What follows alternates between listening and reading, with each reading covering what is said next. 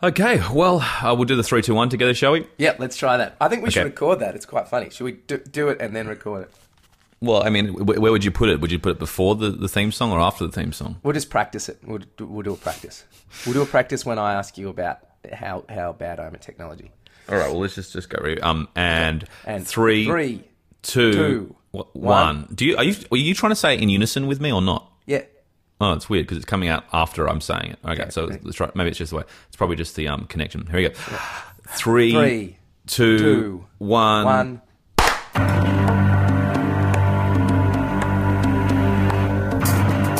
Yeah.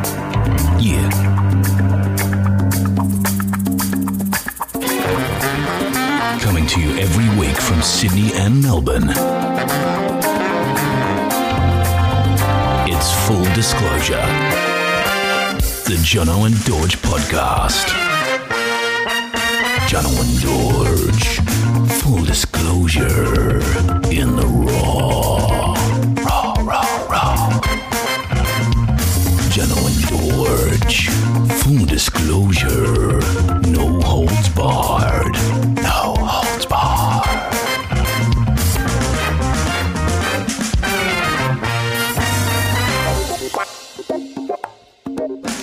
Okay, welcome to episode 4 of Full Disclosure. Jono, coming to you live from Torquay, I believe. Is that correct? Yeah, I'm here, Dorje. I'm in Torquay. G'day. Yes, I would. Yep. Hello. Good to say hello again. So what are you doing in Torquay? Just checking in on Beck and Pato, sister Beck, and their gorgeous 2-and-a-bit-year-old, my nephew Lenny. And yeah, because you're an uncle. I'm an uncle. Jono the uncle. Yeah, Uncle John. He calls me Gono. It's pretty cute. Sounds a bit like gonorrhea, though, doesn't it? Unfortunately. Well, not. I mean, it's the beginning of. It sounds like. Yeah, I guess so. It sounds like Gonzo. No, it sounds like gonorrhea to me, mate. Gonzo Joe. Anyway, Dorje, how are you, mate? This is more importantly, you've been in you're in crisis. You're in flux. Last time I spoke to you, you were moving out of your house in Glebe. How did that go? Yes, I have to apologise to our listeners. I did promise them a Tin Winton radio play, and that won't be happening this week because of the drastic measures going on in my day-to-day life and existence. I have moved out of, after 10 years of St Johns Road Glebe. I've been a Glebe boy. I've got Glebe shirts. I've been a part of the Glebe talks with you, Jono, famously, and I've had to move out. Why did you have to move out? What did you do? I didn't do anything. The lovable owner, Emma, who's a friend of mine from Perth, she's getting the abode renovated, and it's going to take 10 years worth of renovation. Will mean 6 months it will take to get the place in decent nick. And there's an exorcist coming in as well, isn't there? There's no exorcist. No, there's nothing like that at all. If those walls could talk, jeez, get out the black light. Seems to be are you trying to insinuate the weird stuff? There was no Eyes Wide Shut parties. Yeah, all those ice parties you had, those sex parties. Yeah, all those crazy, with the strap-ons and the meth and everything. Yeah, it was full disclosure, there was lots of kick-ons there. I lived there with you, and a lot of kick-ons when I was in bed. You'd bring people back, but also there was a huge party every year, Glebe, Vivid Glebe. So yeah, huge. It's just a party house. Well, I wouldn't say it's just a party house. I think there's a fair bit more going on than just parties. Just a dump that occasionally we cleaned up to have a rollicking party. No, that's not true. I don't want to devalue the 10 years you spent there. Amazing history. A lot of auditions got put down in that particular house. I think a really great success rate of about 1 in 2,000 on average, but no, it wasn't quite that bad. But a lot of monologues, a lot of creativity in that house. A lot of music written. Not a lot of writing. Let's be honest with each other. There was that time that you and I had a deadline, and you brought out a joint, and you said this will work, and we didn't get that. We didn't get that one. Did I pull a joint out? Did I really do that? You go, we need inspiration, and we smoked a joint. We did get it done though, didn't we? We earned the deadline. Yeah, it didn't get picked up though. No, surprisingly. Yeah. So, but Dorje, you sound in much better spirits because when I spoke to you, it was probably about a week ago. No, probably on the weekend. Friday. You were in, a week ago. I thought you were on your way to the rope shop, mate. You sounded absolutely. I said, "Do you have anyone helping you?" And you said, "Nah, no one's helping me. My friends are fucked. If you want something done, do it yourself." You were very defeatist. Did people end up stepping up?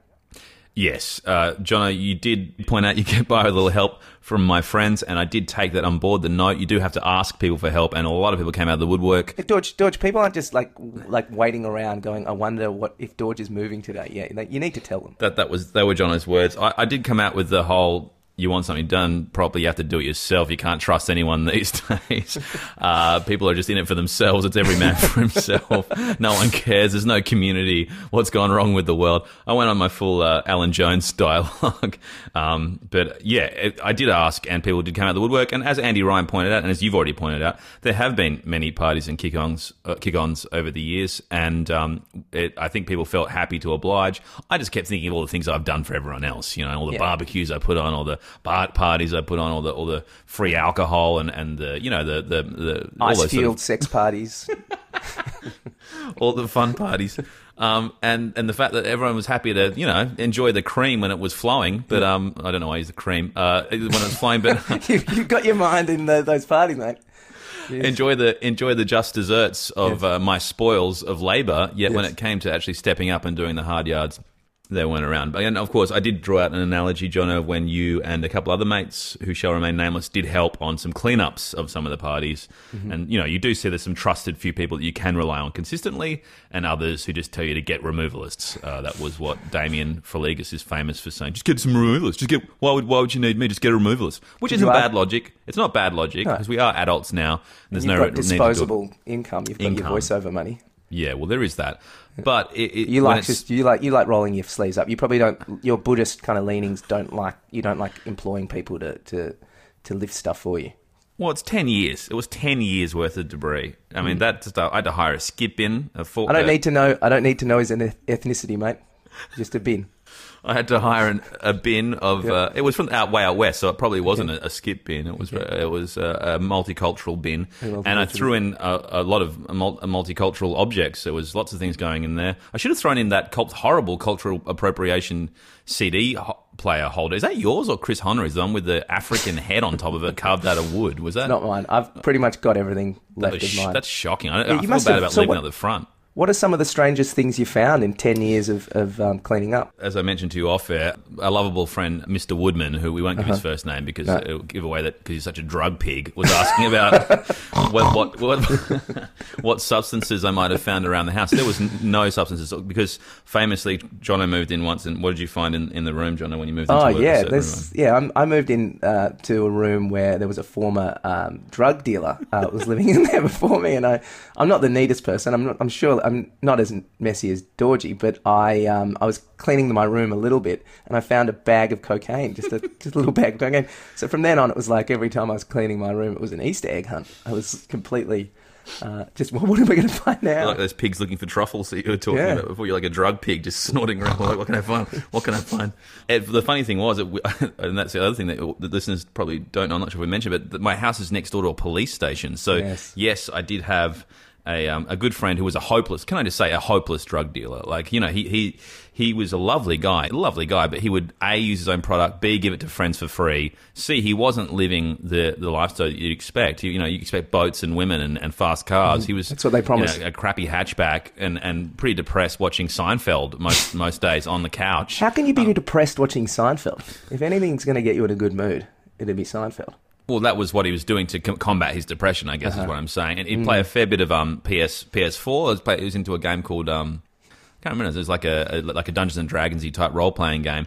Poor guy, lovely guy, and he ended up going down. Actually, he got done and spent some time in jail. But I should keep it light. But the point is, he didn't give any of the fringe benefits. And a big shout out to all our listeners in the bin. Shout out to all the guys locked up. You can't see this, but I'm doing the universal mime for solidarity with my brothers in the bin. Who did that? Which sports stars have recently done that? Well, there's been a few. Tim Cahill famously did it with his hands crossed because his brother was in jail when he scored a goal. I don't do it crossed. I like to do it wrist to wrist. Yeah, just like I'm in chains. Who's saying that? You've never been to jail, mate, and you don't, and you wouldn't go well in jail. Oh yes, spell it, mate. Spell jail. Spell it. Well, it's different. You can't spell it if you haven't been there. What, can't you? It's got secret spelling. What is this? Gaol. Jail. That's not secret. Everyone knows that spelling. There's nothing secret about that. No, until recently I thought it was Jail. No, but that's spelled both ways. You know. No. Only one way. There's only one way, mate.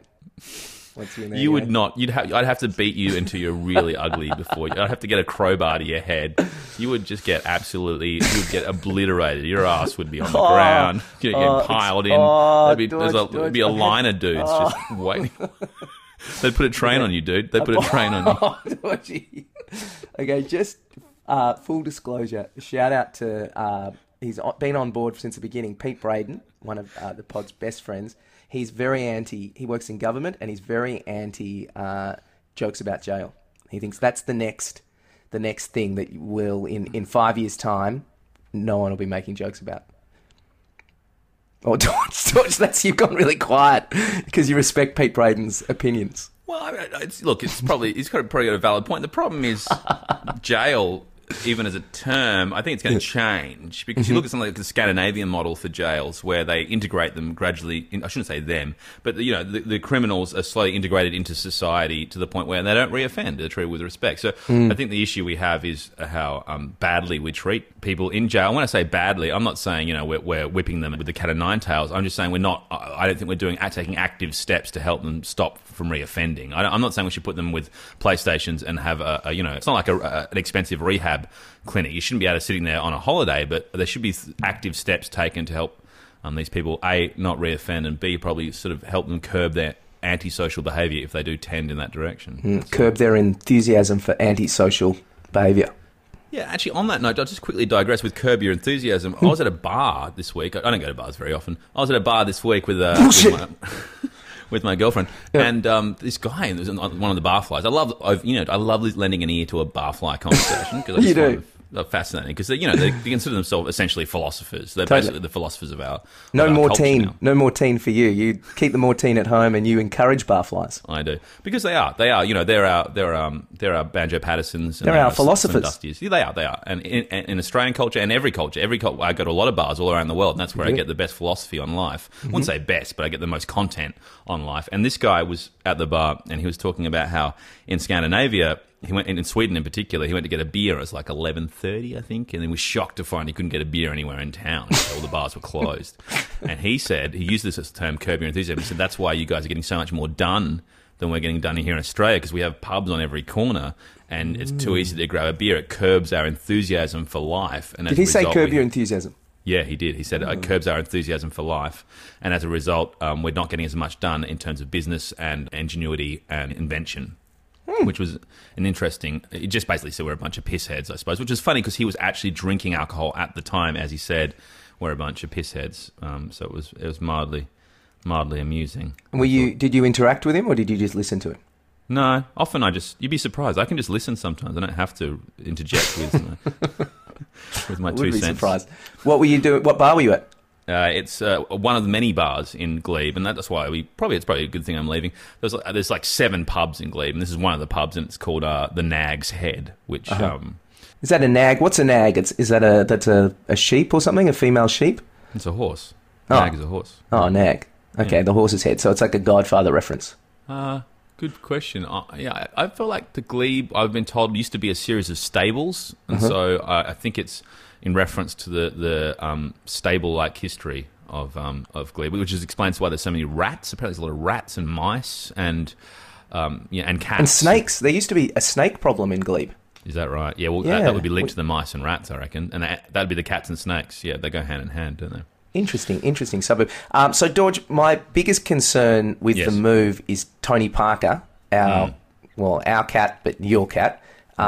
Full disclosure, when we lived together the first time, we've lived on 2 separate occasions together in Glebe, this cute little cat followed me home down the street. He was probably a teenager, a gelfling, and had balls on him, and big balls because he followed me in and ate in the house every night and slept on my bed. And then when I realised I had to go, I didn't have to go, I was going overseas, and Dorje's never had animals before, I realised that it wasn't fair that I'd just leave a cat with Dorje, so we brought him to the vet, and the vet said, full disclosure to us, that he doesn't have a chip, and if he's not collected within, 2 weeks? Yeah. Yeah. You've gone silent. I've been warned that if I talk too long... You've changed stories. You've changed the story. Yeah. Like, you said that you took it to the vet because you realised you had to go. It wasn't fair. You didn't do that. You were told we had to take it to the vet because it's obviously somebody's cat. You were just sleeping with some random cat for 4 or 5 nights. Yeah. You're getting very attached to it, which is nice. You know, you love cats, and you always love cats. But cats. Yeah, you bang on. And you're right. It wasn't 2 weeks. Close to that, though. I think it was a week. He gave us a week to decide. And he said he gave us a deadline. You've got a week to take the cat, or it's going to the pound, were his words. Yeah, the pound, which means death. So we took him to the vet, and then I knew I didn't have anything I wasn't even being manipulative. I was literally very sad, and I was just moping around the house. And after about a week and a half, Dorje said, "Look, let's go to the vet. I'll take Tony Parker." And it's the nicest thing you've ever done, Dorje. It really was a wonderful... The nicest thing I've ever done was taking a cat. Yeah, well, you saved a cat's life. And you've never, did you ever have pets growing up? Yeah, heaps. You can't tell the way you interact with animals, but and so Tony became your cat, and it's a beautiful friendship emerged between the two of you. Yeah, I don't think you told me you were going. What? Yes, I did. No, we took the cat, and then you cried. We went to the cat cafe, and you're like, "Look into your heart, Dorje. What would Tony want?" And I was like, "Stop crying." And I said, "Okay, I'll take the cat." Yeah. And then like a week later, you're like, "Oh, by the way, I'm going to the States for 3 months in a week's time." It's like, what? Nah, that's not true. I knew I was going. Otherwise, we would have kept the cat. But we had a great adventure on the way, didn't we, Dorje? We met another philosopher. Maybe because we needed a carrier. Drug fiend. I think some guy taking a lot of drugs. I think there's a bit of that in Glebe. We took Tony, I think, in a pillowcase to the vet, and we realised that wasn't feasible to get him back. So we went to the Iraqi guy's $2 shop, which is not really a $2 shop. There's a lot of things over $2, and he. Excuse me, sir. I'd just like to point out a minor detail. There's too many things over $2 to be a $2 shop. Yeah, exactly. And he was like, fuck off. No, he was, but he said this will be like $37 or something for the carrier, and we were like, that's too much. And he just staunchly looked at us, and then this drug user philosopher said, Brougham Lane. We're like, excuse me, sorry. He goes, Brougham Lane. I saw one of them boxes down on Brougham Lane. Yeah, it did sound like a sheep. I think, and you're saying it better than he did. He actually went Brougham Lane. Yeah. Took Brougham Lane. So we got out Google Maps and we went to Brougham Lane, and it wasn't there anymore. And then we had to go back to the Iraqi and paid full price. What can I just say about Brougham Lane and what he was pointing out to? He was pointing to what was a roadside refuse, or what people do, put on hard rubbish in Glebe. And I found, much to my delight, I put out a whole bunch of hard rubbish in Glebe only about 3 or 4 days ago, and it has disappeared in no time. It went it was gone within a few hours. So these suburban philosophers are very adept at picking up where to grab stuff as well. And I'm only too happy for that to be the case. It's basically a relocation to a house that could use it better, but it's a fantastic service and sure beats the council pickup, I can tell you that. What were the most valuable things you put on the side of the road? Well, there was a picture of some women in the 80s with oil all over their bodies, and they were wearing little jumpsuits, and they're doing exercises in aerobic gear. I never saw that. You kept that in your room. You kept that under lock and key, obviously. No, I picked it up. I found it as roadside refuse. I found it as roadside refuse.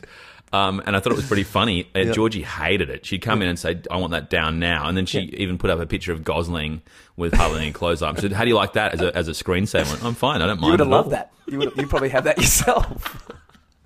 With your penchant for Gosling paraphernalia. They brought that up. I went to a voiceover the other day, and one of the guys was like, Dorje. I was like, yeah, good to see you. I haven't seen you for a while. I've heard you've been wearing a lot of Ryan Gosling gear lately. Well, they listened to the pod. Is that our first? No, I thought for a second it had, but it's only because I've been wearing Gosling gear to the voiceovers, and people have been commenting that I've got this voiceover guy walking around wearing Gosling gear. I should point out, dear listeners, one thing we didn't mention in the Who Are We section is I don't think you should say dear listeners. I think that's a bit. Why can't I say dear listeners? I think your prison jokes and your dear listeners, they're on. No, I think we should plough ahead with the prison jokes while we can. Because Pete's ahead of the curve on that stuff. So, it's like, when... So you reckon before something becomes non-PC, just slam through as much content as possible? Like the Israeli army, when they say, in 3 days' time, you've got to stop bombing there. And they just and stop! So you can, what? We you didn't can do anything. your What? trains. What? Didn't do anything. There's no city there. Oh, it wasn't us. We stopped now. We're not even trying to do an Israeli accent now. Hey, we stopped. We stopped now, huh? Hey. Well, I was just going to say that, something we're talking about voiceovers. I am a voiceover artist. I've been voicing SBS for about 12 years, Universal Channel for about 5 or 6 years. So if I make voiceover stories or talk about them, it's because it's predominantly what I do. And you get this for free, podcasters, whereas they have to pay a lot of money. That's why he sounds better than me. That's why he sounds better than me. And yeah. That's not the only reason. I actually have spent a lot of money on my equipment as well. And so you've got like a backyard hatchet job sort of put together. You found on the side of the road and some earphones that you got for $20. Found it in Brougham Lane, actually. I found the microphone and the headphones. That's right. Speaking of microphone and headphones, why don't we go into some serious sound gear and move on to one of our beloved sections. Coming out next is Jono Burns with the infamous In the News. What's in the news today, Jono? Extra, extra, read all about it. Me and that playboy in trouble again. Extra, extra, read all about it. Read all about it. Playboy, extra, young fella. It's Jono Burns with In the News. Well, it's good you said infamous, Dorje, because the Harvey Weinstein stuff is constantly, there's live updates on the Harvey Weinstein news. There is outrage. So the outrage is that he's broken his 45-day sex addicts retreat. He left early. People aren't happy about that. He thinks he's cured, obviously. Rose McGowan, who you've interacted with before, she's wished him a happy birthday on Twitter in a very provocative way, and then at the end she said, "We fucking won." So she's trolling him, which is good. But yeah, he left this retreat, 45-day sex addiction therapy retreat in Arizona. How much do you reckon, Dorje, you'd pay for 45 days of sex addiction therapy? 45 days. $45 million? No. I mean, maybe for the sex addiction you have, but just for a normal sex addiction. No, honestly, I'd put it around $300,000 or something. It was $58,000. Okay, cheap, very cheap. So the places I stay are much more expensive than that. At this therapy retreat, you get up at 6:30 for meditation. Then you have an organic farm-raised brekkie. Not an orgasmic farm-raised brekkie, because otherwise that wouldn't help with the addiction. It would not. No, it wouldn't. Very good. You'd imagine fucking Weinstein getting into breakfast. Imagine how much he would eat. Oh, yeah, watch me shower. Oysters, cocaine. Talk about pigs. Then you have a group meeting, then an individual therapy meeting, then lectures, then you get art therapy, and then lights out at 7. Not lectures. You wouldn't want to go. Make sure they're lectures. Yeah, you don't want to. You could get a lecture in lectury, couldn't you? Well, you'd want. I'll take the lectury 101, please. You'd want the opposite of that, because you're not learning how to be a sex anti-lectury. Anti-lecturer, yes. But the big news that's come out is that he's looking to... his comeback is going to be a documentary on himself. So Harvey Weinstein's funding his own documentary. How's he going to do it? He just announced himself bankrupt the other day. How's he going to fund it? Yeah, good question. I mean, who's going to come to his aid? And I was trying to think, what would the title be, Dorje? Because, obviously I have a... Free Stocko. Yeah. I was thinking it could be called Predator. Obviously you have a what? What? Oh, I have a lot of DVDs. Oh, you have a lot of DVDs. Okay. So I've been looking through. I've got a few of them here. I've been looking through. So go on. What is the tagline for Predator? Predator. Oh, I don't have it in front of me, but it would be a good one. It would be a good one. Yeah, it'd be good. It's a shame you don't have it in front of you. It kind of ruins the idea of even bringing it up in the first place. Well, I just went to St Vincent's because I've got an addictive personality, right. and as you know, my girlfriend Honeybabe's she's pretty much banned me from buying DVDs, but I went to St Vinny's after a particularly disappointing audition for a Mazda ad, and I binged. I spent $79 on DVDs at $3.25 each for each DVD. I've got The People vs. Larry Flint, with the tagline is, "He's the world's most unlikely hero." Okay, Mary Antoinette. At 15, she became a bride. At 19, she became a queen. At 20, she was a legend. Yeah, it's not bad. Could you do it? Actually, could you do the films in the style of the film? Okay, I'll try. Because that was an action read for Mary Antoinette. I think you want to do more about... You're the expert. You're the expert. No, but could you you can just try and be a bit more... You could do it, because the director is Sofia Coppola, you could do it in that slightly upstate, sort of hoity-toity hipster, read. Because that's what I imagine she would have... How would you do that? At 15, she became a bride. There you go. At 19, she became a queen. At 20, she was a legend. Yeah, that's it. See, that to me, that feels like the film. It was just a complete obnoxious. What about this one? Expensive. They were trying to show that she was arguing she was the Kardashian of her time, so it's that sort of read. You know I reckon from now on you're going to have to try and guess what they are. Okay. Okay, good. Yeah, and do it within the style of the movie. She broke the rules and changed their lives. G.I. Jane. Oh, that's good. I've got that on order from JB Hi-Fi. I'm going to get G.I. Jane. I was thinking that could be a good Erin review. Brockovich. No, you're very close. It's got Michelle Pfeiffer in it. Dangerous Minds. Yes, mate. Well done. Good, but I'm not sure if that sounded like an action read again. How would you to do me. it? She broke the rules and changed their lives. I was trying to sound warm. She broke the rules and changed their lives. Oh, that's why you get paid the big bucks. So All it's right. just got a bit more warmth to it. Okay, here we go. This is a comedy. Because when it comes down to it, Dangerous Minds was a warm film because it's about her changing like a whole bunch. It's like what was that? The Longest Yard. What was the no? Is that the one with the massive fat blocker and Sandra Bullock and she takes him. Blindside. Well, Blindside. She takes. It was so condescending. She's like, "Look at the lovely white woman taking on the fat black guy from no money and turns him into a real man." Like it was what the fuck, man. Yeah, I liked Anyway, it though. I liked you it. liked it? It was a good movie. So I'm a sucker for condescending. sport and Look, she's giving him 7 eggs. She's so nice. It's a true story though. Yeah, it might be. People a true love story. true stories. Most of the taglines are true stories. It's a bit But who's annoying. funding the story and why are they funding it? Good question. So obnoxious. Anyway, keep going. He has the power to hear everything women are thinking. Finally, a man is listening. Finally, a man is listening. Oh, it's got to be what women want. Yeah. Yes, it's a callback. I had to get it. Good Dorje, callback. because you said it was such a good movie. Did you watch it? Oh, not yet, but maybe gotta that'll watch be it. the next review. Can I just say what made Georgie watch Airheads with me last night? Yeah, And she did not enjoy it at all. I've never seen it. I think it's really funny, but she didn't like it. Is it the one with Brendan Fraser? Yeah, but it's got a great cast: Adam Sandler, Brendan Fraser, Steve Buscemi.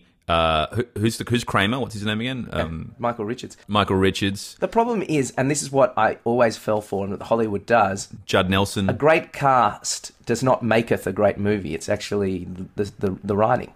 It's not a great movie, but I think it's more for nostalgic sake. It's great, and also it's got that great segment where he talks about.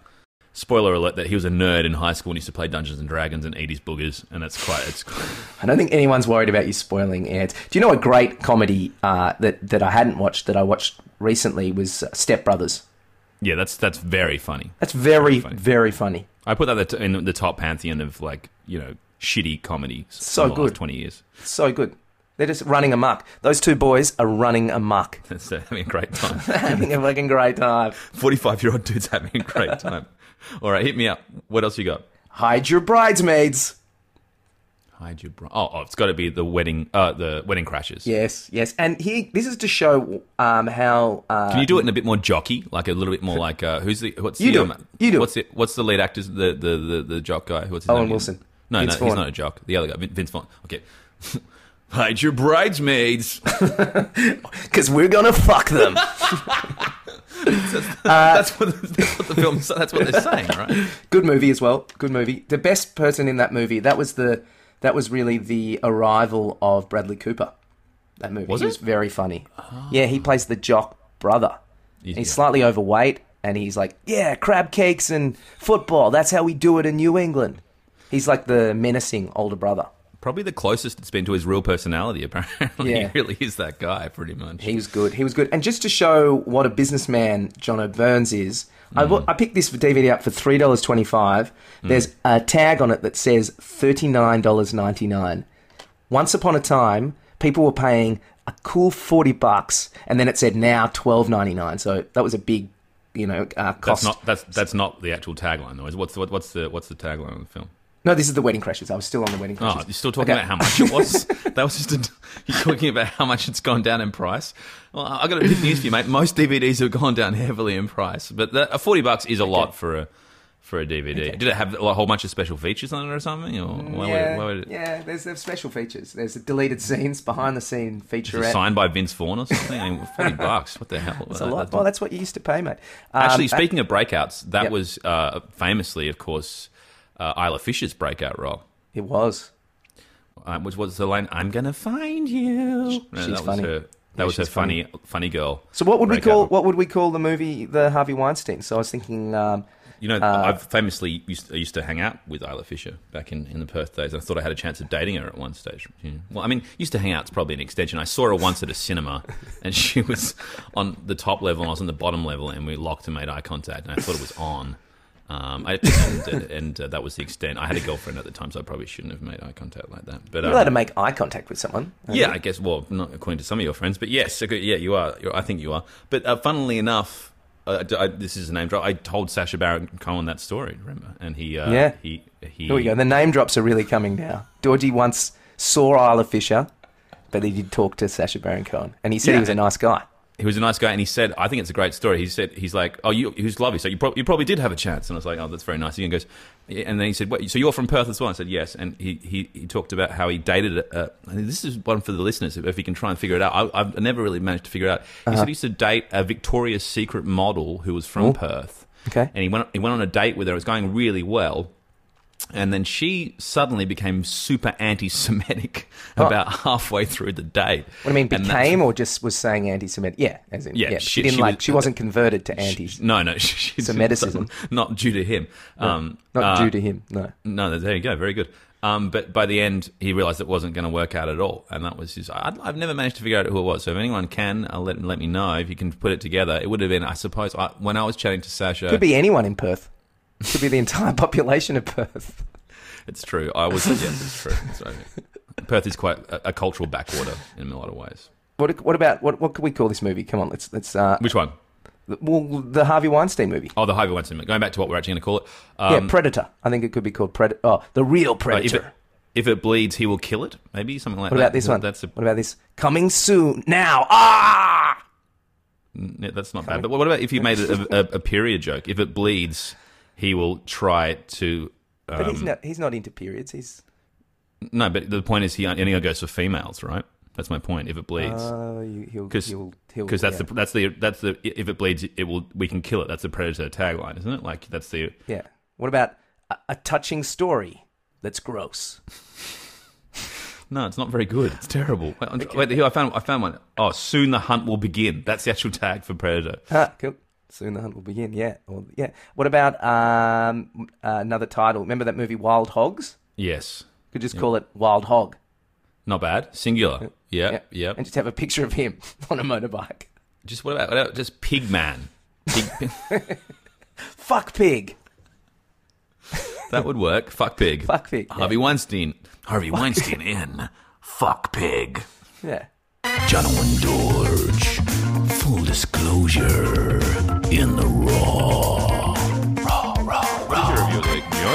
Go to Jono for his review of the week. Well, as promised, I'm going through my DVD collection, and my DVD collection only has movies that I stand behind or that I haven't seen before and that I pick up for $7 at JB Hi-Fi or at the op shop. And I got Gandhi. I'd never seen it before, and I've always been interested. The tagline for that is every movie... Oh, no, that's the Expendables. Every movie has a hero. This one has them all. No, his one was his triumph changed the world forever. So maybe that was a bit action as well. No, it'd be warm. So Gandhi, his triumph changed the world forever. Something like that. You know, it's pretty good. It's got to be about. It's because it's such an important. You have to have it with depth and gravitas. Yes. Well, that's why. Yeah, that's why you're the expert on that. But it was a good movie. It was a really good movie. It's Attenborough's brother directed it. He's his own man. You might have seen him in Jurassic Park. He was in Jurassic Park, and it was hard for him to get funded. He did it for $22 million. Because it was inexpensive. It was one of the last cast of 1,000 movies. There's definitely no CGI and fake the masses. They really went there with the masses, and it even feels dated for the 1980s. I felt watching it because it was kind of the same year I think that Raging Bull came out. Whereas this movie, very long shots, lots of talking heads, but the story does persevere, and the performance by a young. Ben Kingsley. Sir Ben Kingsley was an unknown in movie-going terms anyway. He'd just done Hamlet on stage, but it took them a long time to cast cast him, and he's fantastic in it. He's fantastic in it. They kind of look at it at 3 stages of his life. They look at him in South Africa when he kind of takes on oppression there. Then he moves to India, and it's a long movie. I'm not going to lie. It's about 3 hours, but it did persevere, and so did Gandhi. And it's a tour de force by Sir Ben. And I felt I learnt a lot. Any questions? Did you do a bit of research yourself on it? Yeah, I did. Do you know what Ben Kingsley's real name was? He was born with? Any idea? No, what? Krishna Pandit Banji. There you go. So even though he painted his face brown, he was Indian, so that makes it all right, doesn't it, Dorje? I don't think he didn't paint his face brown. Yeah, he definitely did. Big time. Because you look at him, you look at his colour, he's not as brown as that. He's super brown. Yeah, he browned up, mate. No, He's not super brown. You look at him in the first scene, and when he's got hair, and he doesn't look anything like that.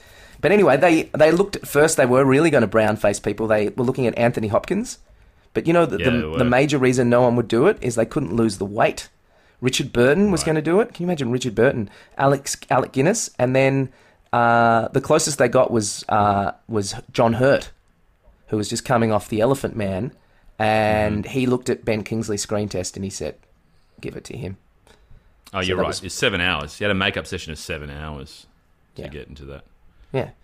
Did you do research, or are you just going to Google away while we're talking? No, I did look at research. Yeah, I did. Do you know what really stood out as well is there's a cameo from Daniel Day-Lewis in this movie. There's some great actors. Yeah, he plays a racist South African, and he's just fantastic, as you can imagine. He apparently spent 1 year's research living in South Africa, beating up black people for the role, which is, just he started early and that kind of thing. Then there was also Martin Sheen, plays a journalist, and he's very similar to his performance in Apocalypse Now. He's very good at watching and listening. Have you noticed that with yeah, he's a great Martin listening Sheen? actor. Yep. Great listening actor. Always kind of similar looks freakish. Similar to myself that way. Great listener. Very good at just listening. Yeah, you're good at acting and looking like you're listening. There's no doubt about it. You're a great actor listener. Yep. You're an active acting listener. There's no doubt about that. So it was up against E.T. that year at the Academy Awards. Yes. And E.T. was a lot of people's favourites to win Best Film. And Attenborough got behind E.T. He thought it was a great film, and he hoped it would win Best Picture, Best Director. And then when he won, the argument is Spielberg cast him in Jurassic Park to say thank you for all your support in 1982. But it's a long bow considering Jurassic Park was made in 93. Yes. It's a good 11 years later. But and also, I don't think those scientific sci-fi movies really win Oscars. That's how good E.T. was, rarely. probably. That's true. I mean, and generally speaking, these sort of political nature films seem to involving great historical figures. I mean, look at Churchill this year. It goes on Lincoln in the past. The films which have, dare I use that word, gravitas again, seem to generally bring home the biscuits. But Lincoln didn't win. Argo won that year. No, but that's also historical. Didn't Daniel Day win Best Actor? Big time. Daniel Day almost won Best Actor for his 2 minutes in Ghandi. He's got a lock on the award. He's won 3, hasn't he? He's won 3 or 4. I think he's got In the Name of the Father, There Will Be Blood, and he's a pig. Oscar pig. He would have won for the Gangs of New York for sure. I thought that was over the top. That was ridiculous. I thought he went too far. That's when he went. No, too far. He fails gloriously when I thought that was a failure personally. It was cartoonesque. Now, Dorje, while I was doing my research on this film, there was something that really stood out to me. There's you might want to Google it now. That his follow-up film to this, or maybe not his follow-up, but a few films later, he always just wants to make historical biopics, and he made a film set in Canada with Pierce Brosnan. Now, did you see that? Is it the one with the volcano in it? No. He didn't know the volcano one. Can you Google? Are you doing Google? Well, no. Why Lonely Bear, I think it's called. I think it's called Lonely Bear. Is that the one with Elle Macpherson in it? No. No, it was. I think it was the most expensive movie ever to go straight to video, because it was so bad, and it's about a native. Yeah. It's so obscure. There's nothing on the internet about it. Yeah, go on. Well, it's about a guy that wanted to save beavers in Canada. So sure he did. Calling it the beaver sounds saving like you me. when you've been in the US a few times. Like you've been trying to save a few beavers as well. I don't know what you're talking about there. Oh, really? Single mums with no furniture? Doesn't ring any bells? What's that about? What does that mean with beavers, though? Save the beaver! Jono and Dorje. Full disclosure. No holds barred. No holds barred. Hey, so that's that's my review of the week. But you know what? Because it was so half done, and because you don't have a radio play this week, I thought I would but because I'm not very good at technology, I thought you could cut this together later and put the music on. You thought I could do this? So you're volunteering me to do a project you thought of. Do you know how hard it is to do stuff? I don't think you understand. Anyway, go on. What's your genius idea, which probably involves about 45 hours of man labour? Okay, I'm gonna just sing this a cappella, but then you can cut it together. Fill it. Yeah, cut it together. Sure. Okay. Just create the project, essentially. Yeah, sure. Yeah. It's a rainy afternoon. Partition. The big Indian storm. Gandhi, you are so fine. Beautiful, beautiful boy from the north. You burned my heart with a flickering torch. You had a dream that no one else could see. You gave them love for free.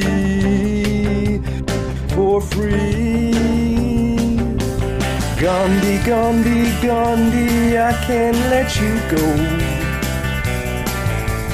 go. All my life you're haunting me. I loved you so. Yeah, well, it hurt me real bad when you stopped eating. I'm glad you ate again, but, I miss you. I've had a hole in my heart for so long. You stopped eating and just smiled along. Down on the street, those men are all the same. They need your love, not bread, not bread. Now you come in. Gandhi, Gandhi, Gandhi, I can't let you go. I think I get the idea. It works well. No, look, we'll cut it together there. If it was red faces, it would be done by now. So we should. Thanks, I'll just cut I bet you're not going to put any sound. You're just going to leave me naked. I know what you're going to do. There's numerous problems. There's no tempo, so there's no key. So how do you just going to hope that it's pitch. Vaguely in the same speed and key? I'd have to. Well, I'll prove it. No, you don't.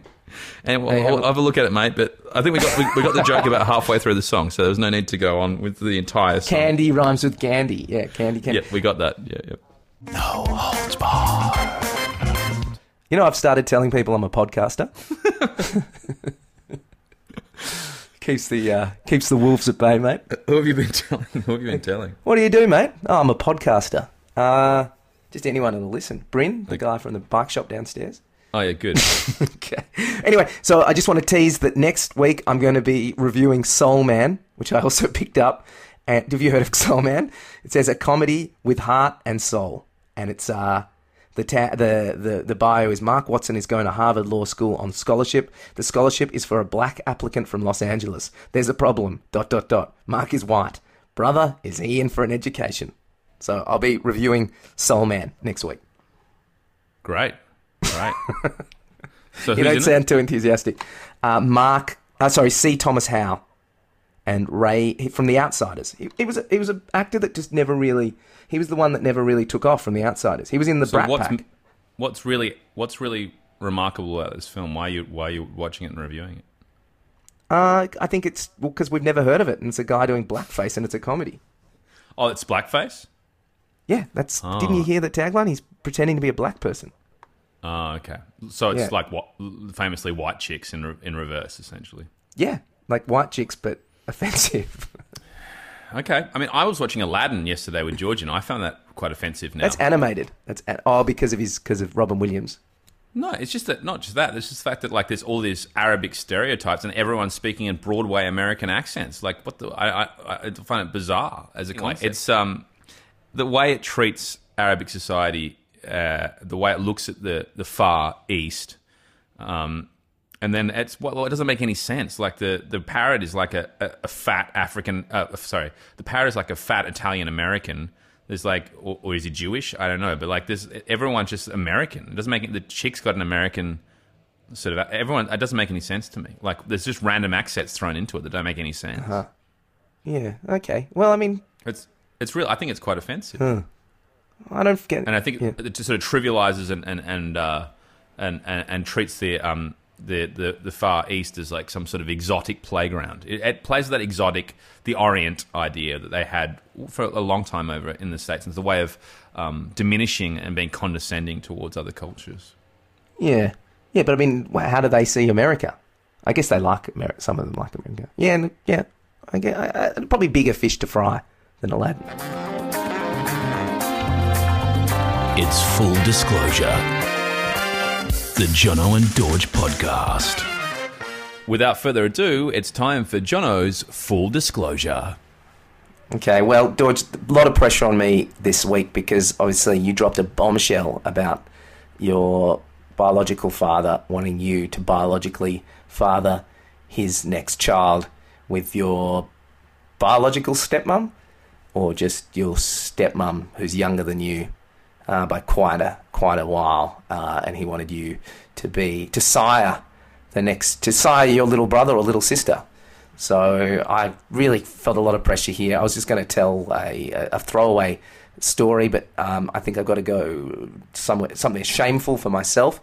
So unfortunately, it's with a heavy heart that I have to admit that I've started looking at porn again. And as you'll know, I was off porn for, I reckon 2 years. I reckon I just quit porn, cold turkey slap. And I just stopped looking. I had a bit of a problem with it. I was looking at it too much. I mean, I'm happy talking about this sort of stuff because obviously I've done one-man shows and things like that where I talk quite a lot about porn and that sort of thing. And I just stopped looking at it on the computer. And look, to be honest, the only positive byproduct of quitting porn, apart from the self-loathing and sore wrist, was just a sense of smugness that I could tell people that I'd quit porn. I didn't feel any more kind of libido drive or anything like that, or empathy or anything like that. But I had a deadline coming up, and I've just started looking at porn, and I've been looking at it on my phone, which is pretty gross and scary that then now it can pop up on my phone at any stage. Obviously, I work at a school and at a hospital, and I'm worried that I'm going to get viruses on my phone. And I feel like someone at AA or something that slipped back into porn. And I'm looking to kick the habit. As a byproduct, I've quit alcohol for the month. I'm having a month off alcohol, but I'm looking. I don't feel good about it. So that's my full disclosure. It's not so much a fool. It's more just like kind of a gross guy that objectifies women. I'm not happy. Also, just all the research on the porn industry and just what it's doing to society. I don't want to support it. The only one I want to support is Stormy Daniels, and hopefully she takes down the president. But that's Dorje, my full disclosure for the week. Why did you stop in the first place? Probably to be smug. Oh, and just because I just thought I thought there would be more benefits. Really, I thought that maybe I would it'd make me a better person. And it didn't do anything. Didn't really do anything except that I was able to drop in a conversation. I don't look at porn. I don't do that. So you felt superior. Yeah, it gave me a sense of superiority. Same as when I quit alcohol. But with alcohol, it's more you also feel left out. You don't feel left out not looking at porn because, let's be honest, people don't really talk about it. How about you? Do you look at porn still? Do I look at porn still? Yeah, I mean, I've gone through fluctuations. It's definitely something that I think the average layperson does. We're not alone, thankfully, so I don't think you have to feel like ashamed about it. No, exactly. No, that's right. Look, the problem I find, and this is something, it's an interesting subject matter, speaking to other friends, because you often you want to make sure your libido is, especially when you're over into your mid to late 30s and heading towards 40, you want to make sure your libido is firing on all cylinders for your partner as well. So you don't want to be selfish. But a lot of friends haven't really noticed any correspondence. They've noticed they won't do any sort of self-flagellation and still not have the highest libido. And then if they do start self-flagellating, sometimes their libido will go up. So it's quite difficult to find an accurate rhyme or reason to it. But overall, yeah, I don't think it's definitely a time killer, and it's definitely a creativity killer. I think it just generally makes you tired. I mean, look at Samson and Delilah, for example. Look at Sam. We got a friend called Sam who's not perpetually tired, so that wasn't the analogy I was drawing. Samson wasn't masturbating. No, but he after he came, his strength was that's when she cut his hair off. Yeah, but didn't she have sex with him first? I don't think so. Or maybe she fucked him and then cut his hair while he was asleep. I think she had sex with him and he fell asleep and then she cut his hair. Yeah. I never knew that there was sex involved. How do you tire a dude out? But I used to read it as a kid, so yeah. And then they plucked his eyes out. Speaking of self-flagellation, I'll go into I think we should ideally... I've got so many full disclosures, but I think on the self-flagellation front, yes, I famously had a partner who would encourage, speaking of Samson and Delilah, encourage me to self-flagellate as she self-flagellated. I guess because it's flogging. Is that why you say it's flogging? You're flogging yourself. Yep. Yeah, in many ways. Is that how you do it? Do you have a whip and a bucket full of lube? You're like, whipping yourself on that. Yeah, it shouldn't be done like that, Dorje. It should just be done gently. No, I'm talking about it because, you're really flogging yourself mentally as well. Yes, absolutely. Yes, it works both ways, and I think it works both ways for most people. Talk about having a crank. It's a double whammy. Cry, I think people that don't think about it probably a lot better off. They're just like, yeah, sure, I spanked the monkey. What of it? They're not bothered. But anyway, point being, yes. There was this partner who shall remain nameless. I was very young. It was a long time ago. One of my early girlfriends in Sydney, and she very much enjoyed. I'm going to guess this is before I knew you. No, it wasn't. Okay. No, it was not before you knew me. Okay. And she was she was an eastern suburb socialite, and she quite liked the finishing our sexual escapades with us reaching crescendo with an ice pipe. No, actually, funnily enough, her boyfriend before me, she said, was into that sort of thing. But basically, we'd reach crescendo of our own accord, staring at each other. And then when the relationship was over, I moved on to another partner, and I started doing that at the end, and she was disgusted. She just went, "What are you doing?" And I was like, What? And she's like, "What are you doing?" And I was like, so weird. Isn't this what we do? And she's like, "No, you don't. That's disgusting. If you want to do that, go to the bathroom. I don't want to see that." And I was like, "Oh, damn."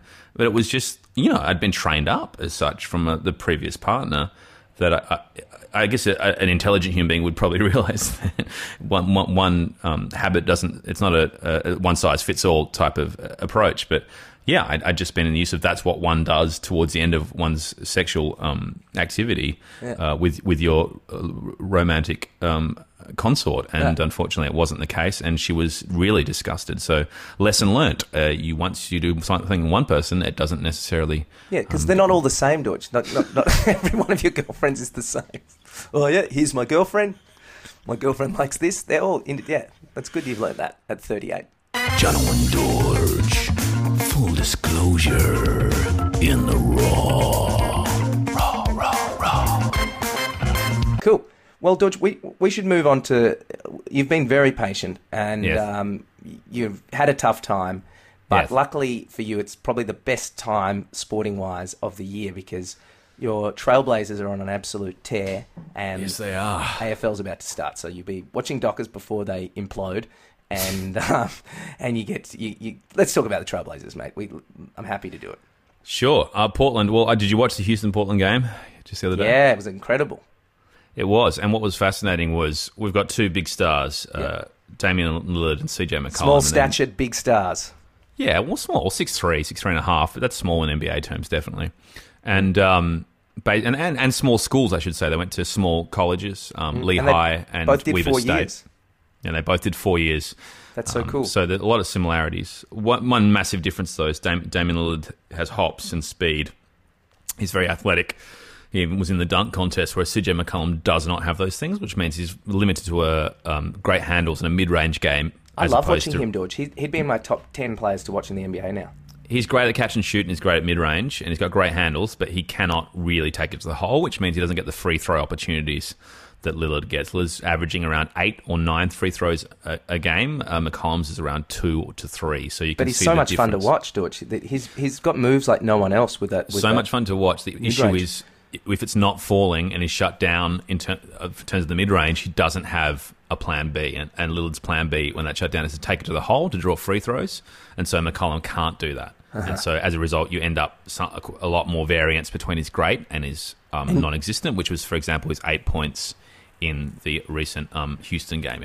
But also Lillard didn't play well, and you took it to the wire. Lillard was still, Mr. Fourth quarter. Still drew a couple of three-point plays, took it to the hole, and still scored 20 points with 11, I think it was 12 free throws. And he would have had terrible efficiency. He was missing. It wasn't great, but much better than McCollum's. Like I said, he's got a plan B, and that's but the the problem. good news is, Dorje, that your two superstars didn't play well. Like, they were both well below average, because Lillard was 7 below his average, and you almost won against the best team in the league. I think that was definitely part of the game plan. So basically what Houston did is they said, we're gonna double and shut down these two, and if they're going to beat us, everyone else is going to have to beat us. So Aminu, the chief, was that a career high for three-pointers for him? I think it was equaled his career high from memory. Such a funny looking Yeah, bloke. he was right. He was shooting fantastically, and so did Harkless. Harkless played well, and so did Nurkic, and even Evan Turner came to the party. But basically, they left those guys open. Collins is fun to watch. I'm on the bandwagon, mate. You've won at that point you won 12 in a row. 13.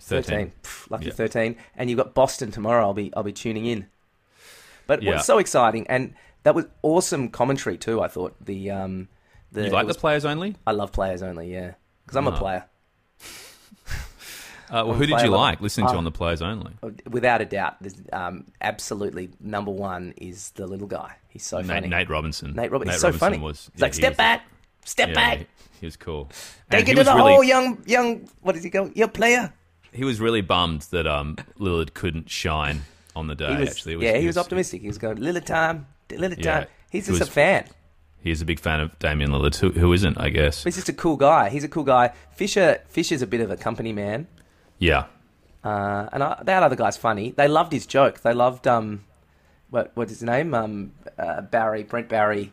Mullet. He told a mullet joke, and they were pissing themselves. Oh, the mullet joke. They love that. The business at the front, party at the back. And Nate Robinson as rare as a that. fashionable mullet, and they're like, ugh. As rarely seen as a mullet these days. And the argument was millennials won't know what a mullet was, which is a bit of a sad indictment on millennials. Jono and Dorje. Full disclosure. No holds barred. No holds barred. So, looking at the standings here, Utah are in 8th right now. Portland are in 3rd. No one wants to play Utah, as I said. Minnesota are 7th. San Antonio are 6th. Okay, so they've come back strongly, San Antonio. So that means you'd play the Spurs. New Orleans. And the 3rd would play 5th. Yeah, New Orleans are 5th at the moment. And that's fine. It's dark, but I back myself because, again, I have real question marks over Anthony Davis's ability to play regularly. He's what are you talking about? He's statistically easily the 3rd best player in the league this year. I said play regularly, so physically, I don't think he'll break down this year. No, he's been but that's an anomaly. And look at what he's done year in year out. He never plays full seasons. He can't. He always breaks down. So I have question marks about whether he's going to be able to, because they're really running him dry. They're doing the Thibodeau. So who are the two teams outside? Denver and who? Denver and Clippers. But Clippers, everyone's beating Clippers easily right now. They're not in it. No, the Clippers just beat Milwaukee yesterday. Yeah, but we beat them easily. Oklahoma beat them easily. Everyone's beating them easily. Do you know who's a dickhead is Austin Rivers. He talks so much trash. I'm not a fan of Doc Rivers either. I'm just not a fan of the whole franchise. But Pelicans, yeah, they'd be the front runners. But there's 2 big games for us coming out, which will be Oklahoma City in Oklahoma and, of course, Boston tomorrow. But, yeah, Utah are the really scary team, I think, and Minnesota, unfortunately, without Jimmy Butler. Well, he'll come back, though. He'll be back. He'll come back, but I'm surprised Thibodeau's run his players into the ground again and they're all getting injured. So he's They've just picked a up bit Derek of a, Rose. They've got Gibson, Rose, and Butler. It's pretty funny. Who's he going to pick up next? Bloody John Paxson or something? something like that. But yeah, look, I think Denver is the only team outside the 8 that everyone would be a bit scared of, because if they actually manage to get it together, I mean, they've got Millsap and they've got Jokic. Denver are fun. They're fun. Yeah, they've got a really great lineup. It's just it's weird they haven't been able to put it together. You have to look at the coaching staff in relation to that. But yeah, look, I'd say we'd be happy with anyone. I think we can beat Oklahoma. I think we can beat New Orleans. I'm not worried about it. The only team I'm worried about in that bottom part of the standings is Utah, who I think are pretty incredible and really dangerous. I'd be worried about Minnesota. Utah and San Antonio. I think against Popovich with Leonard. Utah are 9-1 in the last 10. That's good. But I'd be worried about beating Aldridge, Leonard, and Gasol. I just think start. I'm not worried about San Antonio anymore. I don't see them as a threat. Their backcourt's too weak. What's going to be fun? Like the first, you're a good chance to win the first round, but then unfortunately in the second round you're going to play Golden State. We beat them in the sweep this year. Yeah, but do you really think you'll? It depends on their was injuries. Curry playing? Look. Did you beat them with Curry? Yes, yeah. Curry was playing. The big issue is they have everyone out. So right now injured. So even if they do come back by playoffs, what nick are they going to be? And that's going to be really interesting. I think they'll be fine. I don't know. The old dudes are really injured. They're banged up. They're banged up old dudes, and their bench isn't as deep as it was. No, it's definitely not. So that's the issue, and we match up really well with them. The only ones I'm really worried about are Houston. In fact, if you listen to Simmons, he recently said Portland are still 101 to win the championship. He put money on them. He said that's ridiculous. Do you really think that Golden State won't get through to the finals? Should we have a bet? Let's have a bet. I'm going to bet that Golden State wins through the West. Oh, you think they're going to beat? You think they can beat Houston? I think they will beat Houston. They can beat Houston, but I think they will beat Houston. Okay. I'm happy that I think Houston will beat Golden State. What do we have? What a bet? What's the bet? I'll bet you $20. $20. You're on. 20 fat ones, mate. You can take that to the bank. Yep. Okay. Happy to take it on. All right. Well, and then we go to the casino. We'll go to the casino and we'll put it on. We'll put it on blackjack.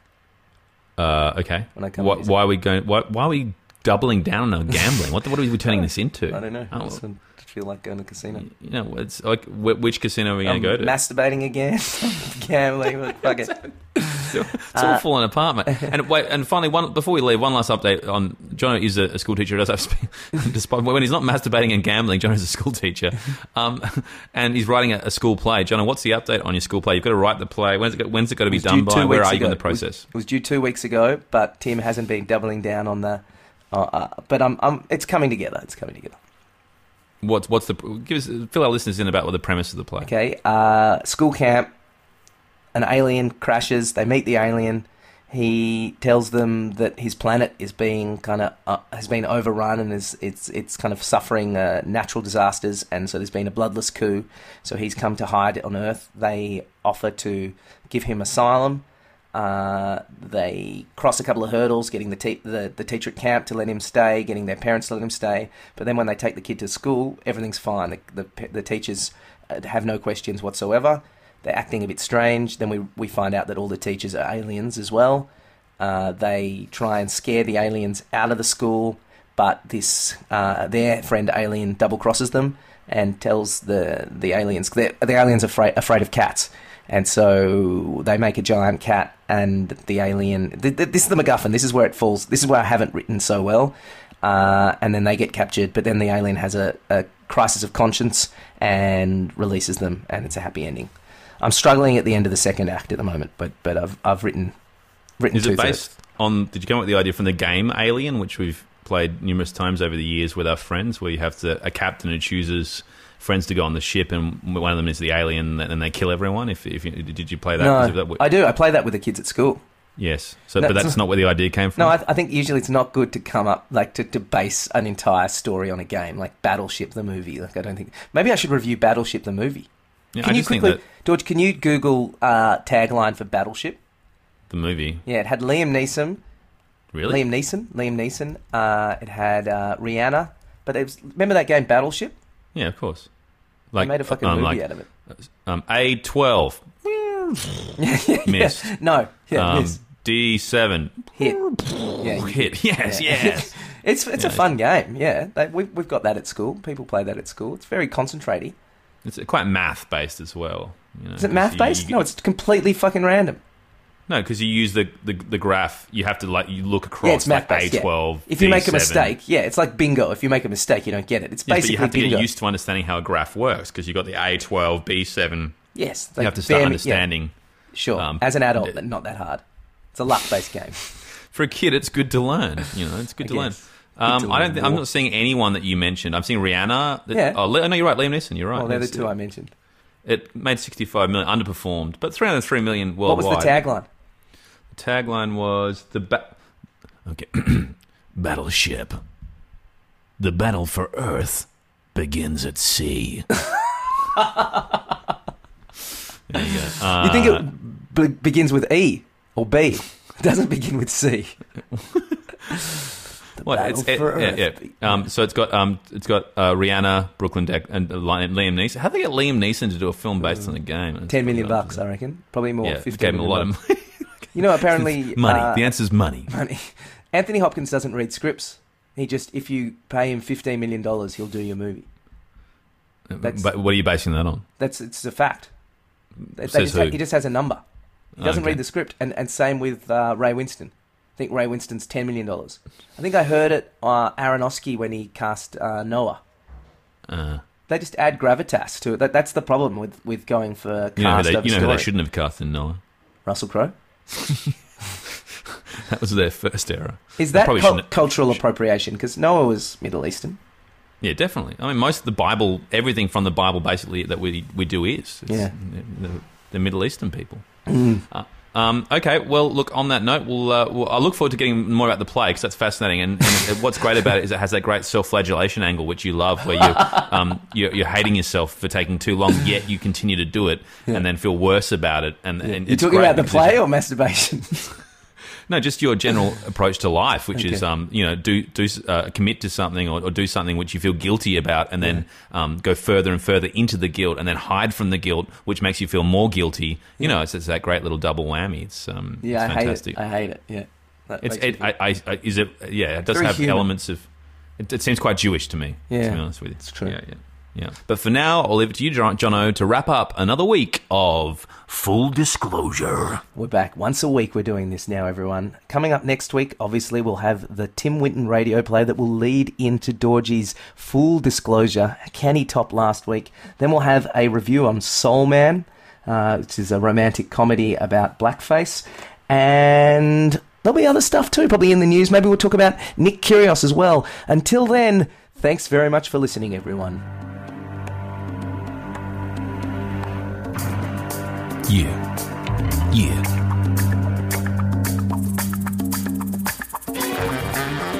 Coming to you every week from Sydney and Melbourne.